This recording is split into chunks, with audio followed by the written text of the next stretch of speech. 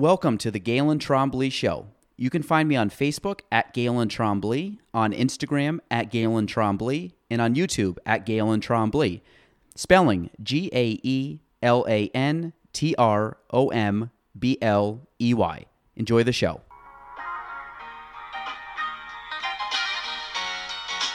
Welcome to the Galen Trombley Show.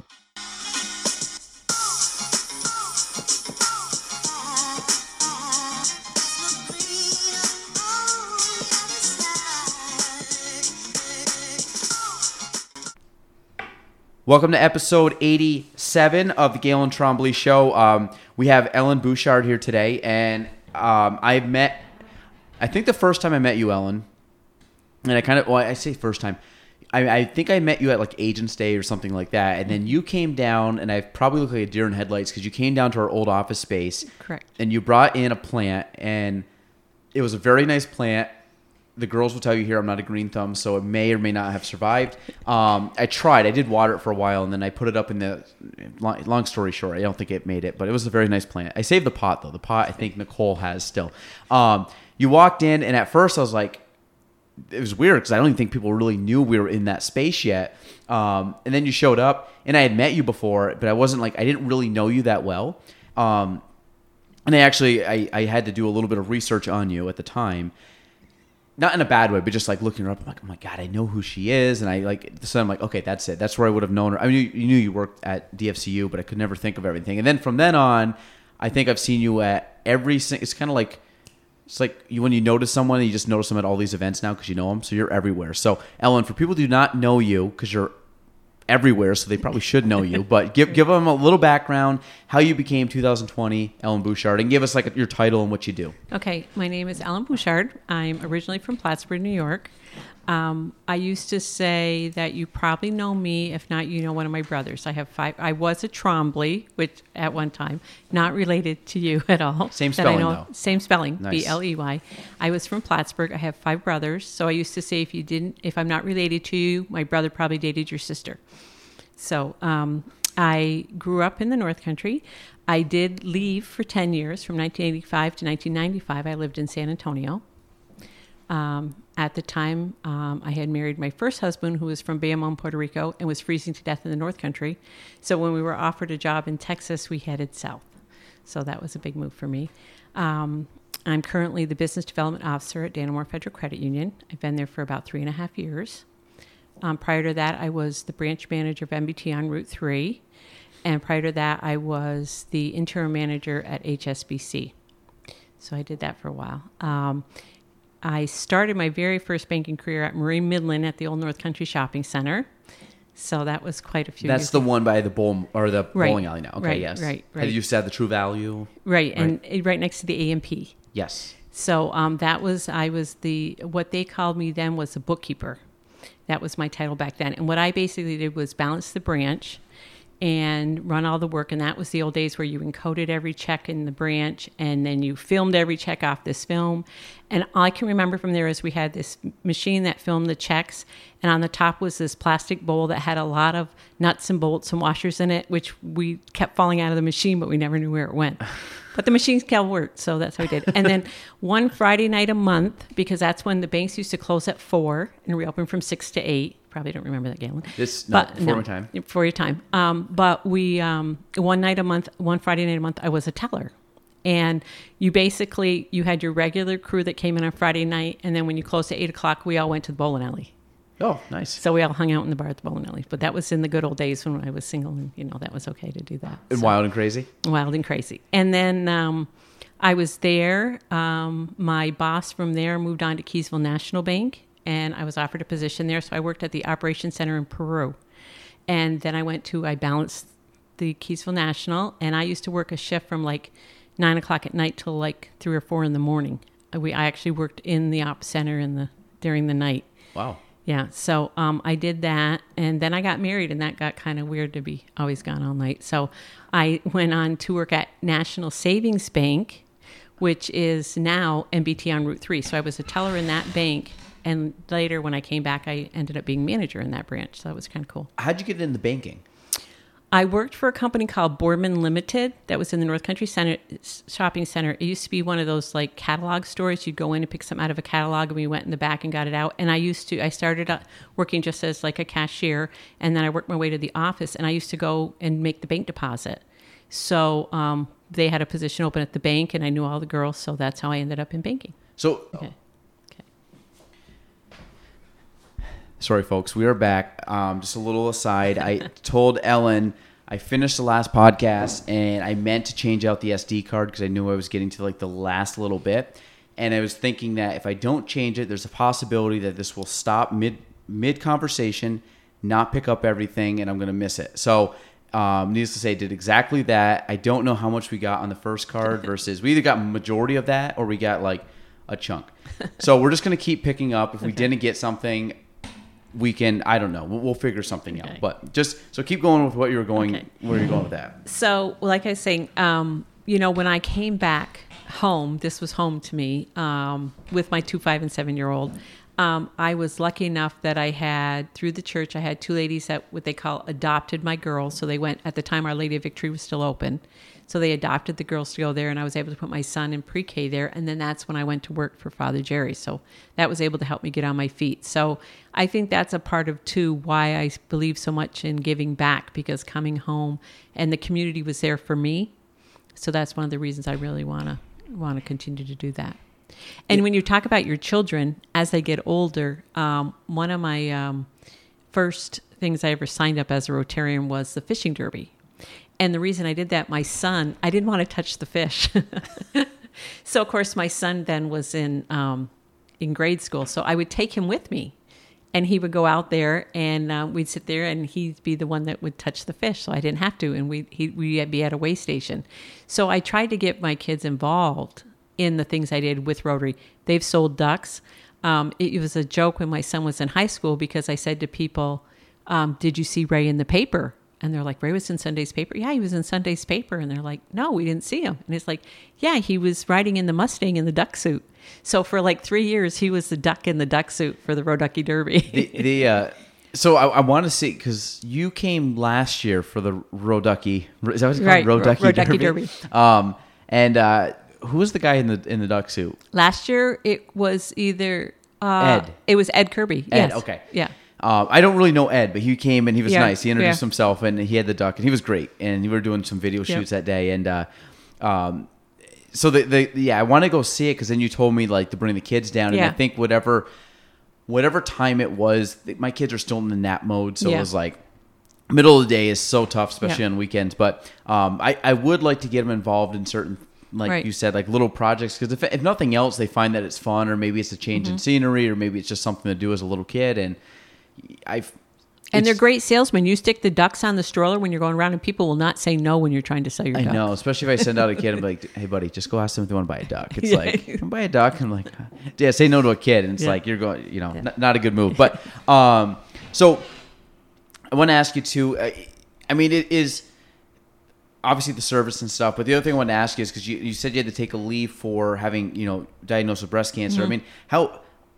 Again, knock on wood. Like I've never really I don't know anybody real personal that has had cancer. I mean, I know of people that have cancer, but luckily for me, nobody like in my immediate family has had it. So I'm kind of, I don't know the ins and outs of when it comes to cancer, but like, how was that process for you? Because I mean, obviously that's a pretty significant part of your life when you do overcome something. Yeah. So I was diagnosed October 17th, and then I ended up, I was supposed to have surgery on the 19th of November. And the night before, my husband went into full respiratory arrest. So he ended up in ICU, so I never made it to my surgery. Wow.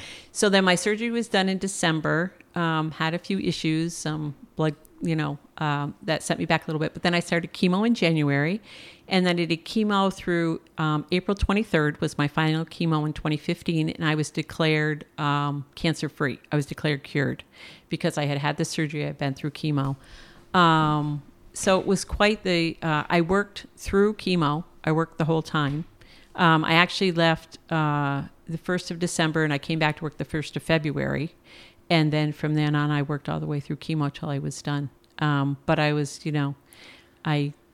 just would take off the time that I'd have chemo. I would have chemo on Thursdays, and then I'd take Friday off because by Monday, usually it's about 5 days. By Monday, I'd be pretty much ready to go back to work. And then on my second round, I'd have chemo on Thursday. I'd work on Friday till 3 o'clock, and then I'd go to CVPH. They'd give you a shot, and then I'd come back to work on Monday. Wow. Yeah. And that was about 5 months worth? Yeah, from January to April. Yeah. Yeah. And, so I mean, and since then you've had no issues or any. Well, I've seen so many times people like cancer comes back or spreads again. Knock on wood. No, I had a scare back in January, but they did a biopsy and it was luckily nothing. Yeah. I've had a few little hiccups. I fell and I hit my head in February. So they decided to do a brain scan to make sure I didn't have a bleed, and I didn't. That was quite they gave me an MRI wearing my mask, believe this or not. They didn't have me take my mask off. Really? Yeah, so it was kind of freaky if you've ever had an MRI because they put you're sitting in that tube. They put your head in this cradle, and then I have my mask on, and then they put this face thing over my face, this shield, and then they put me in the machine. And luckily my brother had one, and he warned me, do not go in that machine with your eyes open because you'll never stay inside. So it's the narrow tube, right? Yeah, the you MRI? go. Yep. So I went in the tube, and you hear a lot of loud, weird noises, whirring and banging and clanging. So that was kind of bizarre. So I was there about 15, 20 minutes. They pull you out, and then they give you an IV, and they shoot the dye or whatever, and then they put you back in again.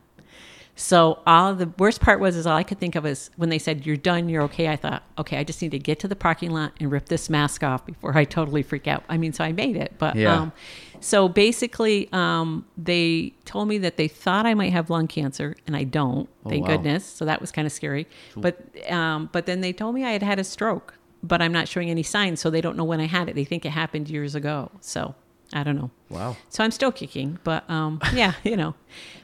little weird things. I think chemo is great. I gotta say, it wasn't the funnest thing I've ever done. Yeah. And it's kind of scary. But is it painful, or is it or is it painful, or is it just residual effect of just being tired after it? I wouldn't say it's painful. No. I had a port installed, so basically I did everything in Burlington. They do everything through your port. So once you put your port in, they draw your blood through your port. They do your chemo through your port. Wow. So except for going in and they would you get the pick when they actually put the thing into your port.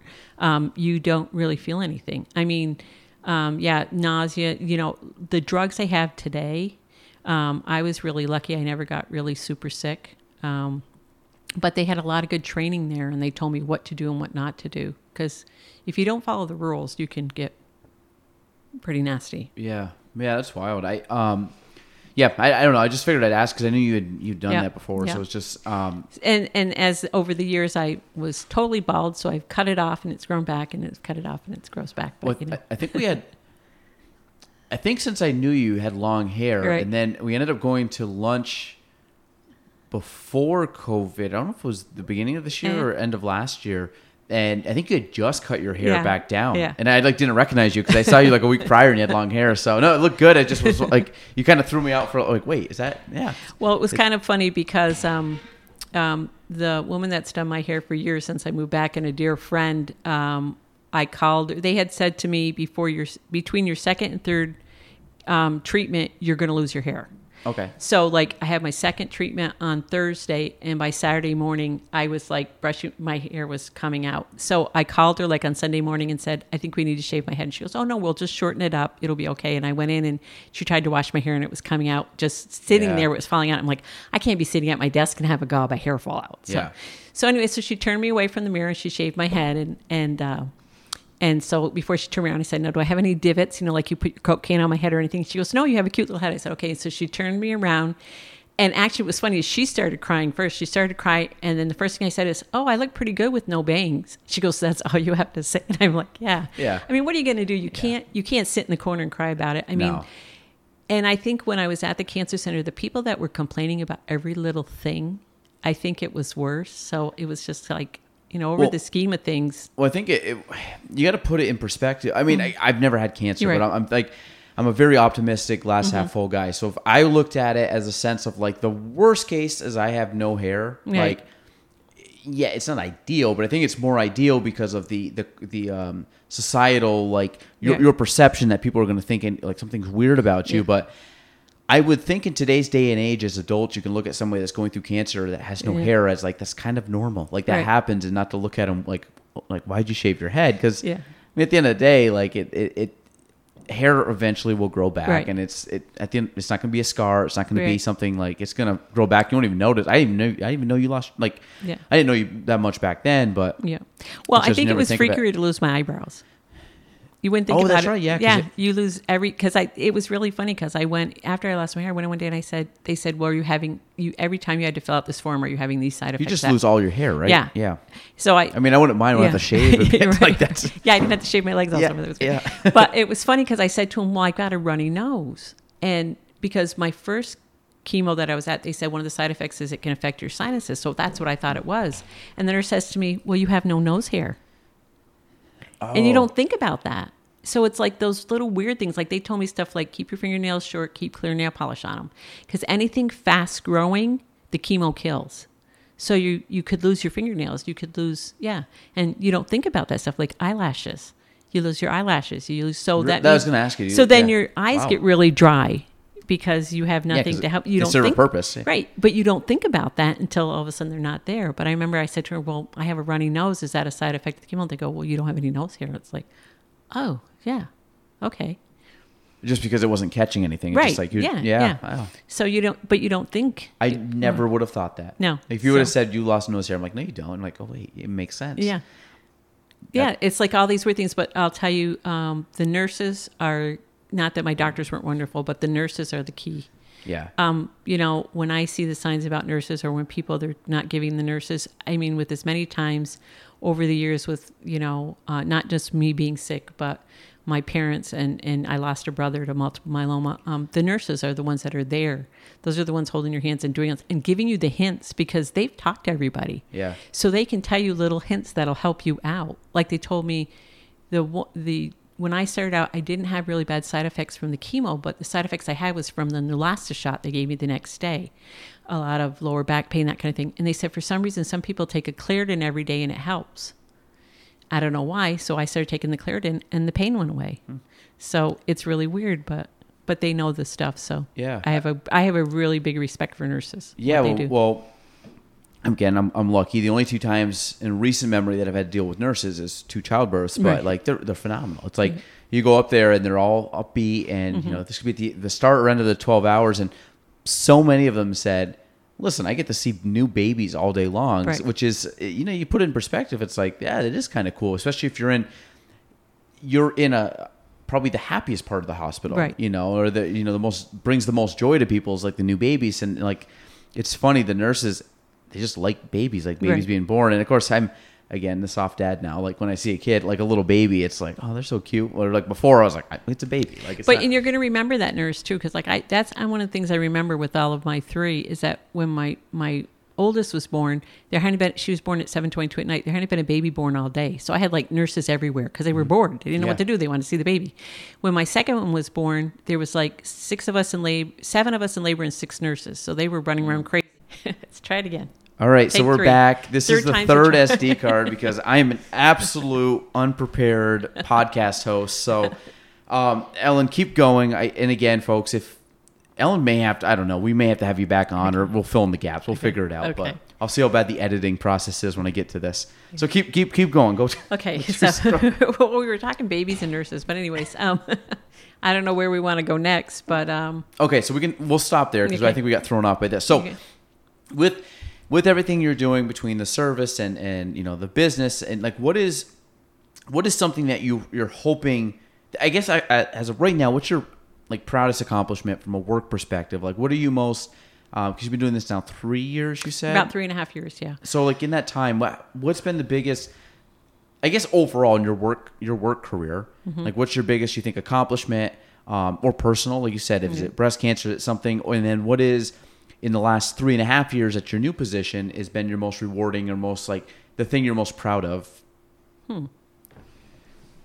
Well, I wouldn't be a good mom if I'd say my biggest thing I'm proud of in life is my 3 kids, right? So good answer. Yes. Yep. So, oh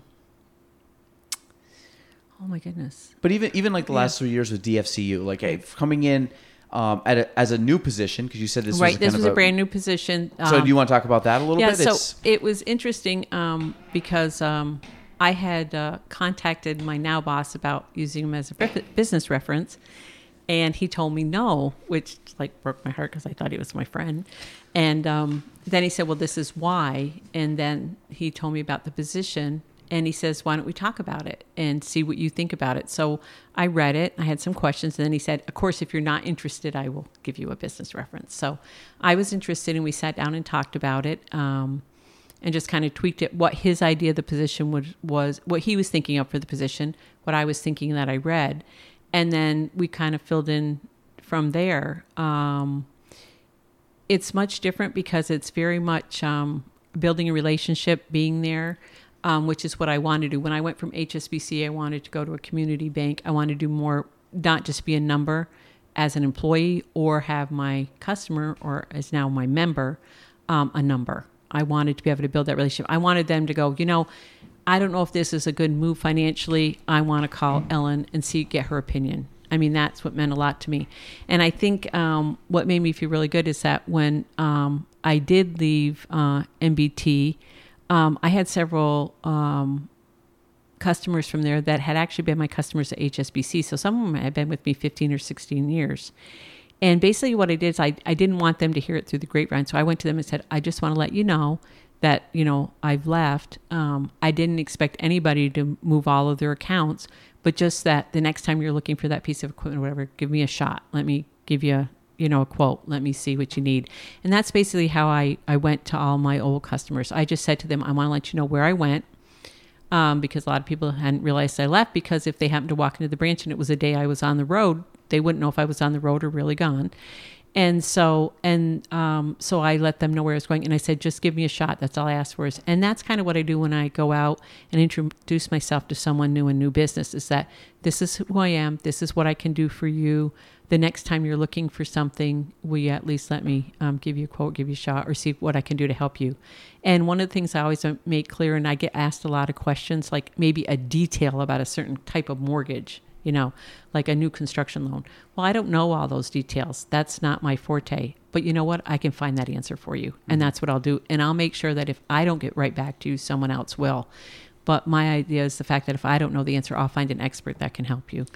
Yeah, and I actually just I had a post about this yesterday. It was the idea that if you don't, when I first came in the business, I didn't know anything. And it was just the idea that if you or someone asked me a question, I didn't want to do the fake it till you make it or say something, because, and still to this day, 10 years later, I do the same exact thing. I know my knowledge base is much stronger now, but it's the idea that I still will say, if I'm not 100% positive, I can be 99.9. I'm still going to ask to verify, because I've done this business long enough, and you're being in the banking world, if you say something or do something and it's not correct, or maybe you say something you speak out of turn for a client and they didn't want that, then it can turn into this really big problem where it's just a simple step, phone call, text, email, whatever it might be, just to coordinate or find out the right information. So I think by saying, like you said, getting back to someone fast, or doing, I know this is crazy, but doing what you say you're going to do goes a long ways. And the amount of times people say, well, I'll get that right to you, and you never see it.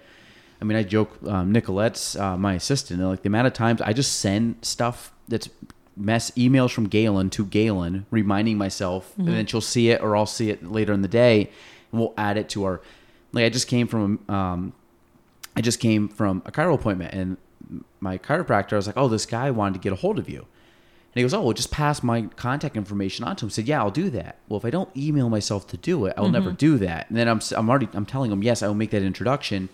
So I email myself, make sure I pass this guy's information to this guy's information, and kind of be the liaison. But it's doing what you say you're going to do and being organized. And do you find that you, again, having a lot that goes on in the day, because it's not like you really wake up in the day. And I think as you get more successful, like you don't really just wake up every day and like, I have nothing going on today. Like you wake up and you're like, oh my God, I got to fit it all in. I got to be very organized. Even in a business where you pretty much set your own schedule, right? For the most part, you're kind of in control. Pretty much, yeah. What I can do is I have a regular work schedule, 8 to 4. Monday through Friday, but that gets tweaked because I'm like, if I'm at an event for 3 hours that weekend, well, I may bail a little bit during the week. You know what I mean? Just to make up for the time. Or like today is, this morning I was at a meeting at 6:45 a.m. Yep. And we're here today, but that's okay, and, but for you, is that like, that's what they want you to do, right? Right. Yeah. So, I mean, it's, and I kind of look at like a podcast as, because people have asked me like, oh, what do you talk about? I said, well, for me, I like talking to people. I mean, anybody that knows me knows I like to chit chat, but it's the whole idea that you can highlight, like we've got a platform that we can highlight different people in the community that I think are doing good or I think are noteworthy enough that people should know about them or the work they're doing.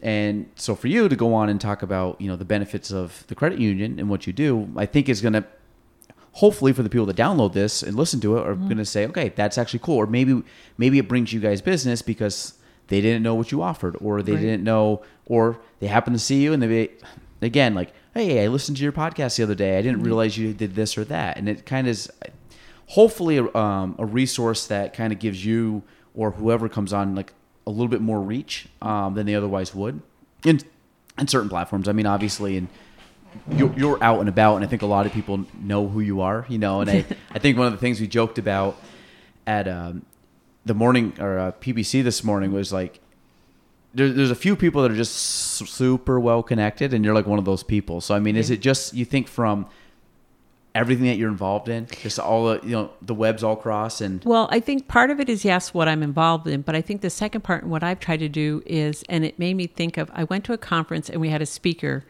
and it was a gentleman. Matter of fact, I'm going to bring by his book because I have his book, and the whole thing is, and I have his T-shirt also. It says, "Because I said I would." And he talks about how when his father passed away, and the one thing he took from his father is his father always said, if you're going to do something, you do it. You don't go back on your word. Your word is the thing that you have. And the whole thing is, because I said I would. And one of the things he gave you was little cards, and on the back side it said, because I said I would. And it was something as simple as a kid saying, I'm not going to hit my brother anymore with a truck or whatever. Or it could be something as serious as, I said I was going to do this for so-and-so, I'm going to do it, and following through. And I think that's what I've tried to do, is that if I tell something I'm going to do something, I'm going to. And I think that's the reason why some people come looking for me, because they know if they get me on their committee, or if I do commit to something, I'm going to see it through, and I'm going to do the best I can do. I'm going to give 110%. And I think that's what it is. If you're going to commit to something, I've had a few opportunities that have come up, and I've told people, no, I can't. And it took me, I think that was the biggest thing. Was that hard for you? It was hard for me to learn to say no, but I had to sit back and say, you know what? I think it's more important that I say no and give you 25% or 50% rather than be able to give you 100%. And, a few years back, I committed to helping out the Boy Scouts. They do their Distinguished Scout Award. And one of the things that I don't think, Galen, you've come across this yet with me, but one of the things that I like to do, and a few people know that I do this, is I make baskets, like theme baskets, and I make very extravagant theme baskets. And I donate. I not only do them from the credit union to other people. It's one of my things. You could walk into my office some days and it looks like it's a craft center because I'm making some, but I do it personally. And I've made everything from movie night to beer baskets to who knows. I've done all kinds of different weird things. But the thing is that it's something that someone would say, I'm going to have this fundraiser. I'm going to get a hold of Ellen. And whether it's because they want me to donate it, or they want me to see if the credit union can help, because I do that also. I work with marketing and how to help. They know that if I commit, they're going to get something and it's going to get done. And I think that's one thing. I think maybe when you say, what are you most proud of? I think it's that people will come to me because they feel that I can get it accomplished. And I'm glad I've been able to build that. Yeah. Like you've earned that status as like, this is a reliable person. I think that, again, that's a big hesitation on me to join stuff. Like when people say like join Rotary, I'm like, I don't know if I can show up to the meetings on Wednesdays. I mean, yes, physically I could if I wanted to put in my calendar, but I said I'm punting other things to do so. And then that stuff gets punted into my evenings or my weekend, which is I really try to reserve for, Gina and the kids. So like it's all just kind of work my way back as the time, but it's the same thing. If I'm going to, I've been asked to be on some boards, which I politely decline and say I will in the future. I'd be open to this. It's just right now, you're not going to get a full-on commitment from me. Like I will show up to the meetings, but it's going to be like one ear out the other. I'm going to retain stuff. I'll add to the meeting, but don't expect a ton outside of the meeting. And I just want to be upfront with that. I mean, if you're fine with that, that's fine. But again, I don't like when people join committees or join groups and they just join to be part of the group, but don't put any effort forward. And it's such a frustrating thing for me because you're like what we're dealing with. Like I've done it before, the board, and that's why.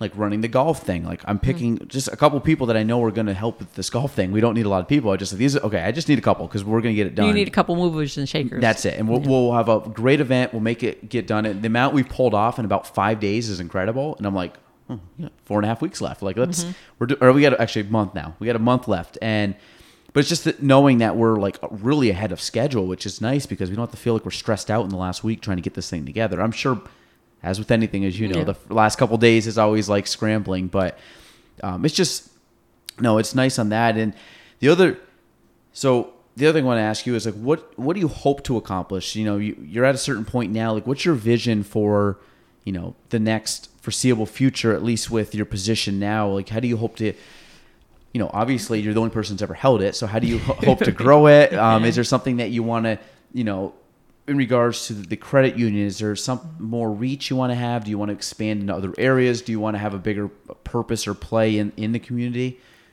Well, I think, one of the fun things I do, because you did ask me that, is I do events. So I get to put on events and show up for events and do different fun things like that. So that's probably one of the funnest things I get to do.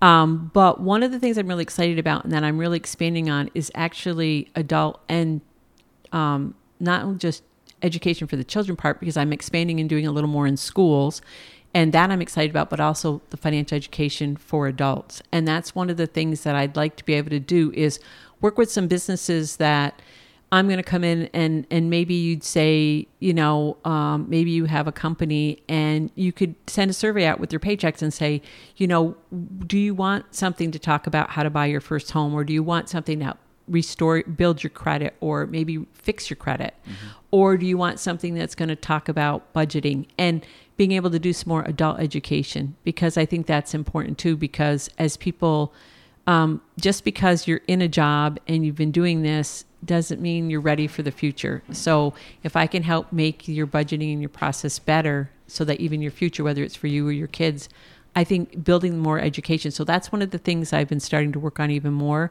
I'm working very closely with another company. I had a big talk with them today to actually expand the number of schools. Currently, DFCU offers a program called Bonsai that we pay for in the schools, and the teachers can go on and get any materials they need for free. But what's really nice with this program, it even has video games. I'll give you an example. You're a high schooler and your car broke down. So now you have a choice. Do you buy the clunker that you get to keep putting money in? Do you buy the boring budget car that you can really, you know, it's efficient and it's okay? Or do you buy the sporty car? Well, you chose that you're going to buy the sports car. So now you got to put insurance on it, which costs more. And now you have to do this. And you get to the end of the month and guess what? You don't have any money left for food. So you've made the wrong choice. But then it goes back and works with you on those choices. But it's done in a way that it's not like, hey, dummy, you made a mistake. It's like you made this choice, so this is the consequence. What if you would have made this choice? And it's kind of a way, and by doing it in with the video game, rather than here's some material, read it, now we're going to do a quiz, we're trying to make it a little more interactive. And I think that's exciting. We've gotten a lot of great feedback from students, you know, that said, you know, I never thought about, I saved money for my car, but I'm going to need car insurance. So do you find that you have like some of these kids, because you're talking like high school age? We start 8th grade and up. Okay. Yeah. So do you find that a lot of them, you just kind of see the light bulb go off in their head? Yeah. And that's the fun part, is when you do get that difference, or I didn't think about that. You know, so, I mean, it's fun to do the little ones. I do some programs with the little ones where we give them a piggy bank and they think it's so excited and they put it in, and we try to teach them a little bit about how it'll grow. And, you know, we have a great program, which is a great grades program, where basically if they come in and open their account with us and they bring in their grades, for every A they get, we'll put up to $5 a month in their savings account as a bonus. Oh, that's cool. So all they have to do is bring in their report card. So that kind of thing. So it's to encourage them, hopefully they're coming in and putting money in too, but it's to encourage them to start saving. But so there's a lot of things out there, but I just don't think people realize it's there. And I think that's a lot of it is learning that listening skill, part of teaching people to listen to what the person's saying. If you've got a member that comes in and it's like, oh my God, I'm so afraid I'm going to get fired. It's the third time this week that my car wouldn't start. And, well, do you realize we have, our loan rates are, we're a great rate on loans. It's listening to them. Don't talk to them about, a camper loan. Yeah. Listen that that's the thing they need, and that they may never thought or realize the rates were that low, and that it's something, we can do a quick mock-up and see what your payment would be. Maybe we can help you out. It's not as bad as you think. So. Yeah, and I think you called it, cross-selling? Cross-selling? Yeah. I think, like you said, it's not really selling. It's more of just like... Yeah, listening. Yeah, it's listening and guiding. And I think that's something... I think people that are successful in whatever line of work they are in, especially when you're in a service business, I think the biggest one is, like you said, listening, identifying a problem, finding a solution, and not worrying too much about anything else. Like, the numbers. Yeah, and I'm such a... I mean, I have a whole board behind me, which is my numbers, but it's more, I'm a numbers guy. I like tracking. There's honestly one number up there that matters to me, and it's the amount of units that I do, because it's the amount of people that I help. I really can't control what price, if I have a property that sells and it's $100,000 or it's $300,000 or it's $500,000, I really can't control that. I mean, yes, I know you can try to market to higher homes, but I'm just one of those people. I'm just going to take care of as many people as possible, and if I do a good job, they're going to tell as many people as possible, and that by pure numbers is going to lead me to wherever I need or want to go. So I put so much focus on just really trying to find the best avenue for people, and a person called me today about listing their home. I said, perfect. We're going to meet, and this is what we're going to do. We're going to go over all your numbers. We're going to work our way backward. We're going to find exactly what you're going to walk away with that in pocket. We're going to do all this to make sure, is it right to sell? I'm not going to your house in the first meeting to talk to you about sprucing up the house and making it look pretty to sell. I'm going over your finances. Can we make this happen? Okay, we can. Okay, cool. Now let's do all the fun, the photogenic stuff that's going to entice people to buy it. But step one is, like you said, you strip it down to, basically dollars and cents and money, and can you afford to sell? And then it's what do you want to do, and what's your why are you selling, and what's your financial situation, and what's your time frame? If all these match up and they kind of gel well together, then we're gonna have a very smooth chance of making this happen. If not, don't sell. And I've told plenty of people in my career not to sell their home, because I'm it's not gonna happen. Let's just wait another year or change your perception or plans. So, well, that's the thing too. And it depends on sometimes people don't really know what they want. When they walk through the door, they're not really sure what they want. So you need to listen to them, to do your investigative work, get the numbers down. For example, I had someone that they were looking for a higher interest rate. Well, right now we're offering a checking account that pays 3.5%, but you have to have online banking. You have to go onto you have to have e-statements. You have to use your debit card at least 15 times a month. This person doesn't even have a checking account, doesn't believe in checking accounts. Well, they're not going to use a debit card, whatever. So yes, we have it, but why you're not going to use it? Doesn't fit what you do. Yeah. So that's the other thing too, is listening. I remember I had a business person come into me and said, I need a $30,000 credit card. Why do you need a $30,000 credit card? Well, because I want to expand my business. I'm like, okay. I said, why wouldn't you get a business line of credit? Well, why would I do that? Well, first of all, the interest rate, and second of all, the fact is you pay it down, you still have it to use again. You don't need, but they come in thinking this is what I need. Yeah. And so sometimes, well, what are you going to use it for? Because maybe that's not the best option. It's just like with, do you understand how it's good? Well, I can go get this credit card that's 0% for 6 months. What happens after 6 months? Yeah, it jumps up to 20%. And it's... Right. And some of these credit cards that are out there, then they defer that interest and then they add it all in at the end. So so then you get zapped with that on top of it. So you got to be careful for some of that. You got to make sure you read. And I've told people, I said, let's bring them in the offer that you got in the mail. Let me go over it with you. Or sometimes people don't understand why. Bring in your credit report. I'll sit down and go over it with you. Yeah. Let's see, maybe you're in better shape than you think, or maybe there's something on there. It is the North Country. How many Tremblays are out there? Yeah. It's very possible, or how many, names are crossed. Names are crossed. Or I had a gentleman come in one time and apply for a car loan, and he got denied. And he said, I don't understand this. And we looked up, and I said, well, you have a truck loan out of our branch and it was a ways from here. It was when I worked. And you're 3 payments behind. And he goes, I don't have a truck loan with you. It was his father. But they had the same name. Yeah. But somehow or other, it had gotten onto his credit report. So, but he didn't realize it happened because he hadn't applied in credit for a long time. He also had another person that had bought something in Pennsylvania. He'd never been in Pennsylvania in his life, never bought anything in Pennsylvania.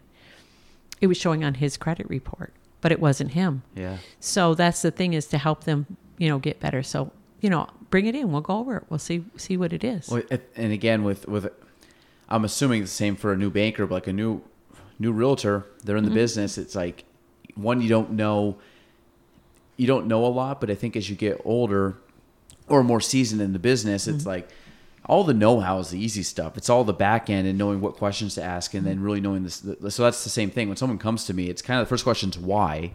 Like, why are you doing something, or what are you doing? Because it's like, as much as, I make a living on houses closing, but I'm not a sales. I'm the world's worst salesperson. I hate asking for anything. I hate asking for money. I hate asking for to have someone feel obligated to do something. But for me, like, I'll ask why you're doing it, and I would love to help you find a solution for it. And that's my first process, on the thought process and everything. It's like, well, what are you doing? What do you need? Okay, let's find it. Like, the money, that takes care of itself. Like, as long as you're taking care of the person. And I find by doing that, the amount of people that they go into situations, and I don't know how it is with banking, but I would think like insurance or car sales or real estate or these things that might get a bad rap. If you can go in and prove to them that you don't really care about, like, I had someone today say, well, we went and looked at it for sale by owner. I said, that's totally fine. Like, at the end of the day, I'm trying to find you a house. Like, if you can find a house because you went to sign someone down the side of the road and you bought it, totally fine. Like, if you feel bad, tell all your friends to use me. Like, I'm fine. It's not going to ruin my day if you found it for sale by owner. So, but again, it's the idea that thinking in mind of just trying to really help that person out, or give, services and knowledge. Because again, you know way more than the average person. You know way more than probably 99.9% of people walking down the road about banking. Right. So it's like, I feel the same about real estate. So I'm like, I know any conversation I'm going to have in real estate, there's only a small percentage of people in the world that can know more than I will, just by being in every single day. And that will get smaller and smaller as I get older. So I look at myself as like, I know what I'm talking about. I can help you out. Like, just run it by me. Kind of like you said, bring your credit report, or bring your credit report in. Let me run through it, and I will help you. I'll figure something out. Well, there's so many people too that come to me, and especially small business owners, and they'll say to me, I should know this. And I'm like, but you're a plumber. Yeah. Why should you know this? Or I can't figure, this application is pretty in-depth. I don't quite understand it. Let's sit down. We'll break it down for you. I don't expect you to know it. That's not what you do. That's why I'm there. That's why you have a banker. That's why you have a realtor, because let us be your experts for you. And, I'm not going to do that plumbing. Not that I haven't tried that. The only thing I haven't tried is being an electrician, because electricity scares me. Yeah. But luckily, my son's in engineering plumbing, school. Plumbing, you get wet. Yeah, that's it. Yeah, plumbing, you just get wet. So I'm not afraid to try that one. And I have done a lot of that stuff over the years by being a single parent for a long time. But electricity, I usually left to the pros, because I was afraid I'd get electrocuted. But but the thing is that's the point, that, this is what I know, so let me help you. Don't feel like you can't. You don't be ashamed or embarrassed because you don't know it. Yeah. I'm not going to know, a monkey wrench from a whatever. Yeah. So, or a gasket from a who knows. So, no, that's good. Well, because I have someone, I'm redoing my kitchen, so the contractor's like, "Do you have this?" And I'm like, "Maybe." Yeah. I have a whole garage full of my husband's tools. I don't know. I maybe have it out there. I don't know. I've gotten better at tools, so I grew up not ever having to do anything. So now, again, it's one where my dad would be the first one to tell you he's not a handy guy. So he's, we always had to hire people out or whatever, and I just grew up not knowing it. So now I'm trying to learn, and I have actually a relatively good selection of tools at my house that I can get through most projects with it. And if not, it's like I might have to buy one special thing at, the hardware store. But yeah, it's the same thing that, trying to identify tools, I've gotten much better at. When you tell me a certain type of, wrench or screwdriver or whatever. I'm like, I actually do have that, and I can actually find it to you. And a buddy of mine was helping me do a project, and again, I say that I was holding like the dummy end of the ruler, like I was definitely helping. And he told his son to go get something for me, or like go get this, and I'm like, what is that? And then his son ran off and got it for us, and I was like, his son was like 4. I'm like, yeah, well, he knows way more than I know about. Well, it's funny you say that because last year, my brother-in-law's helped me out with a project. I lost my husband unexpectedly last year. He was a mason by trade. That's what he started out as. So he had stuccoed part of our house, and the rest of the house had the metal lath and everything on it, but he hadn't gotten to the last 2 walls. So his brothers came together with my son and my stepson, and they finished the project. And my brother-in-law is like, do you have this? And I said, what does it look like? And he goes, it's I can't think of the name of it, but it's like a big square piece of metal, and it's got a handle in the middle. But anyways, they put the mud on it. There's a word for it. So anyway, so I said, what's it look like? And he told me to go, yes, we have one of those. I know we do. So I ran out the garage and I got it. And then he'd say, do you have this? And I'd say, well, what does it look like? And he'd describe it to me. I'm like, yep, I know we got, because he knew, my husband was amazing. He knew Claude had the tools. Yeah. I just didn't know what they were called. So he would like draw me a picture or describe it to me, and I'd run to the garage and get it for him and bring it back. So, but I actually right now, the gentleman that's doing the contracting was a good friend of my husband, Bernie Liberty. Oh, yeah. And it's funny because I told him, I said, when I clean the garage, will you come back over? Because I have like parts and pieces of tools, but I don't know what goes to what. Will you help me figure out so I don't throw away anything? He's almost got to like, have you ever seen those boards where they put it up on like and the they tack draw boards? around them? Yeah, and then they label them. That'd be the perfect thing for you. Be like labeling like the special name and then the shape, and like that'd be like the I Spy, but you know exactly where it is. Right. It's like I call it controlled chaos. Like when I have piles of stuff or organized chaos, it's like, what is that? I'm like, I know this was the thing when I was growing up. My mom would get in the spurts where she wanted to clean and just so she'd like go in my room and move stuff. I'm like, Mom, don't move anything in my room, because I literally know down to like the exact pile where everything is. As soon as she moved it, I'm like, I can't find it. But if you told me, I could go like back in the back closet, back right corner, I could find it right there. And it's just, I don't know, it's just funny how that works out. So Ellen, just for sake of time here for you, is there anything else that you want to talk about in regards to what the credit union offers, anything about Rotary, anything that you want to plug or put out to people that they should know more of, or you hope that they know more of, or PBS, or I had Bill McCogan on last few episodes, so and Bill is a great man, and he actually, an amazing voice. Did he sing? Did he sing for you? You told me that. No, he didn't sing. Oh my God! But amazing. He was supposed to be singing down there. He was, and I missed it because we had some. I know you mentioned, and I have never heard him sing. And then someone, was it you that told me he sung at Rotary? Yes, I had him. We had our first. We had an outdoor meeting when we did our giveaway in the second, and I had him sing the national anthem for me outside, and it was beautiful. But he. I know he's held 2 events. One was up in Lake Placid, which I went up to, and him and his wife did a Broadway medley, and they did it again at the Rotunda last year. But I happened to be an event that I couldn't get out of. I was getting an award, so I kind of had to show up. So I missed him at the Rotunda. But well, supposedly he said that Brenda did a one woman play by herself, which I was like, that's. And again, I had helped Bill with this house years ago, and and Brenda's the nicest lady in the world, but I just didn't know that they did that. Yeah. And then all of a sudden he's like, yeah, she did her own play. I'm like, wait, really? Like, this is so cool. Oh, it's amazing. They're a great couple, yeah. It's really fun. So I'm hoping that he'll do it again. Of course, with COVID, it's kind of made everything kind of weird. Yeah. But let me see, credit union-wise, I think we offer some pretty neat stuff. We're the oldest local credit union. We're now about 63 years. It was fun. I did a cheers to 60 years when we turned 60, which was fun. We held the business after hours with Plattsburgh Brewing, and we did a cheers to 60 years. That was packed, by the way. That was, and it was fun because what I did is I gave away an old record player with old vinyl records, and I made a whole big basket that was full of candy from the 1960s, and so it was really fun. And actually, Megan won. The following year we did an Adirondack theme. And Megan Wiedenach, you mentioned, she won the wooden moose head. I did a big wooden moose head, and she happened to win that. That's perfect. That was one for her. Yeah, she put it in her new office. So, so that's what's kind of, but we, I think what I love it is that we do so much for the community, and I'm able to be a part of that through work. So that really is good for me, and that's nice. It's kind of like It's kind of my forte. I like being out there. I like helping people. I always would think that maybe someday if I retire, I'll become a professional volunteer, or maybe, find some nonprofit that might want me to help out. I think that we need to really start taking care of our seniors and our kids. Our kids are our future. So that's why I said, like, with the food and stuff, it really scares me that they don't have that. And I like that Dana Moore is backing me, and we really do a lot with literacy with children. Matter of fact, this is Literacy Month for Rotary. So I've started where we're trying to collect books this month. Excuse me. And I want to give them to literacy volunteers for the kids this month. So that's cool. One of my projects there. Excuse me for a second. No, take it, yeah.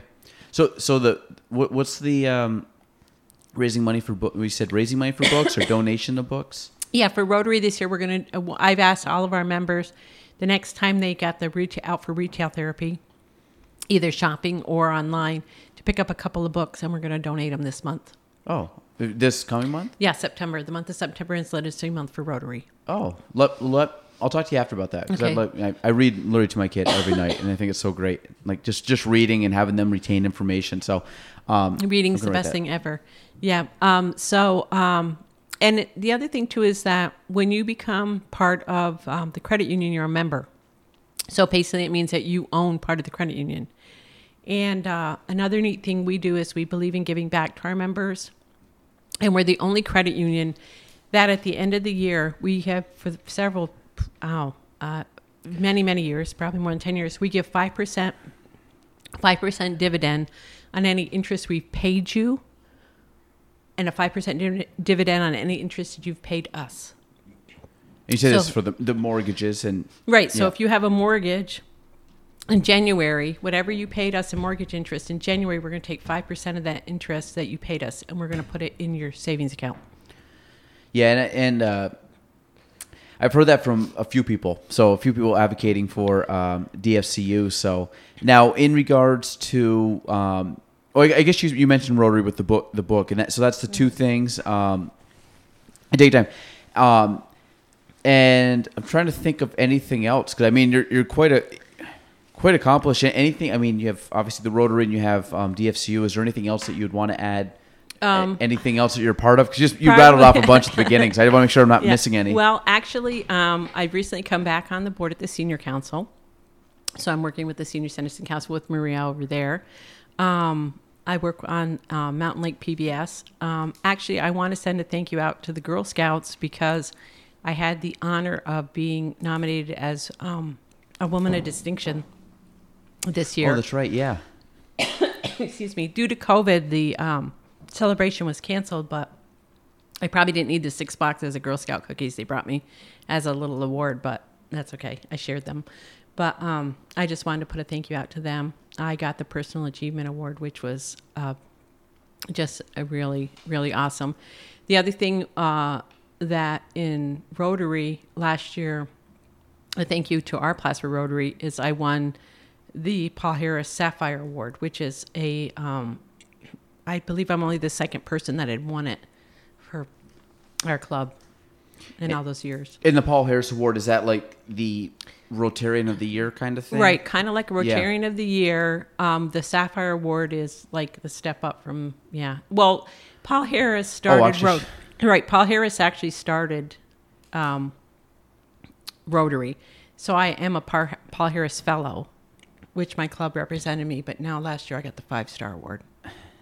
Yeah, okay. So Noon Rotary Paul Harris Award 2012, right. Which is that the same as Rotarian of the Year? No. Okay, so then you're Rotarian of the Year, right. And then the Paul Harris 5 Sapphire Award, which is another step up too. Right. So yeah, right. you're cleaning house.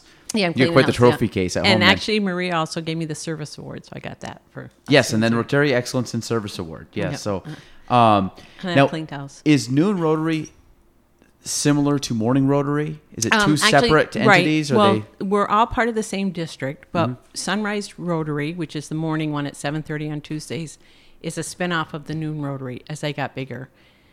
We have about 102 members, I think, right now in Noon Rotary. Wow. Well, what's the normal attendance at Noon Rotary? We started in-person meetings when I started July 1 as president. The second week of July, we started in person, and we've had Well, on the second, we had 34 people in person. That was outside, but the most we've had inside is about 19. Yeah. But we usually have anywhere between 40 and 50 on Zoom at the same time. So we run a Zoom meeting the same time we're running an in-person meeting. Oh, so you have like 60 people then? Yeah, we roughly. Usually average about 60, anywhere from 60 to 80 people. Pre-COVID was about the same? Pre-COVID, it was a little bit higher because we had we used to be, between 60 and 80. Wow, that's awesome. Cool. Well, if but if anybody wants to reach out, how can they find you? How can they get a hold of you? Okay. Well, I'm actually, I work on the Tom Miller Road. I'm behind the branch in that building that's behind the branch on the Tom Miller Road. Our operations and executive offices are in there, so my office is in there. Normally, pre-COVID, I work Monday to Friday, 8 to 4. I usually tell people to give me a jingle because I may not be in the office because during regular time, I'm not supposed to be in my office, but I'm actually there a little more now. I just started going back to work in my office because I worked from home since March. So I did a lot of stuff because I also work at car dealerships, so I actually go out and visit those guys too. So I run around and do that. So how was working from home from over COVID? It was a little strange at first till I got a system, but I tried to be good and make sure I was up and on my computer at 8 o'clock every day. And I had a helper who, as long as I gave him snacks, he usually was pretty good. He only got excited when the UPS man ran towards the house because then I was trying to be on a Zoom call with a barking dog. But once I got a system down, I made sure I set up my office and I tried to stay on track. So that was pretty good. It was a little bit tough at first because nobody was in their offices. Yeah. So to try to contact people and keep track of people. So that's what I've been trying to touch base since I've been back in my office. But you can reach me. You can call I'm really easy to find my extension if you happen to call call 825-0323, which is our main line. My extension is 1111. So easy. It's really easy to remember. Can't screw it up. And I'm just ebouchard@dfcu.net. If you call Wednesdays at noon, you won't get me because I will be at Rotary because we run our meetings at noon. And when the president doesn't show up, they get kind of a little upset with me. So yeah, I try to do that. But and like I guess that's the biggest thing is that let me give me a shot if you have a question, any financial question, because I'm not an expert in anything, but I can find you an answer. I can find you an expert. It was kind of funny because you and I were at a meeting a couple of weeks ago, and I got asked a question. And I didn't know the answer, but I texted someone. By the end of the meeting, I went over and answered the person's question because I'd gotten a text back and was able to answer their question. So yeah, well, and I'll just speak again from, Ellen is from a person standpoint as good as they get. So if you, like I said, if you need anything from her, please reach out. What she's saying is true. I've seen it firsthand, but you're very reliable and you're very out there in the community and doing a lot of good stuff. So. But yes, reach out to her if you need her. If not, she's very, very nice. Just say hi to her if you see her out and about. She's usually got her DFCU. She got a Rotary jacket, but she's usually got her logo on. But no, it's really cool. So, Ellen, thank you so much for coming on. Thank you for having me. I will. I apologize. You got the record right now. You're on your third SD card, so you might actually stretch this out. So I'll have to figure out how we edit this, and I'll probably put a little show note in the beginning, just saying the producer editor has screwed up because Jordan was doing a lot of this stuff and then she went away to grad school. So I've been we'll blame Jordan. Well, I'll take the blame, but I'll just show how good Jordan was at doing this. That I totally screwed this up, but that's all right. You'll get probably 90% of this conversation. All right, so that is episode 87. 87. There you go, with Ellen Bouchard. Thank you. Thanks for listening to the Galen Trombley Show. If you want to reach me, you can go on Facebook at Galen Trombley, on Instagram at Galen Trombley, and on YouTube at Galen Trombley. The spelling, GAELANTROMBLEY.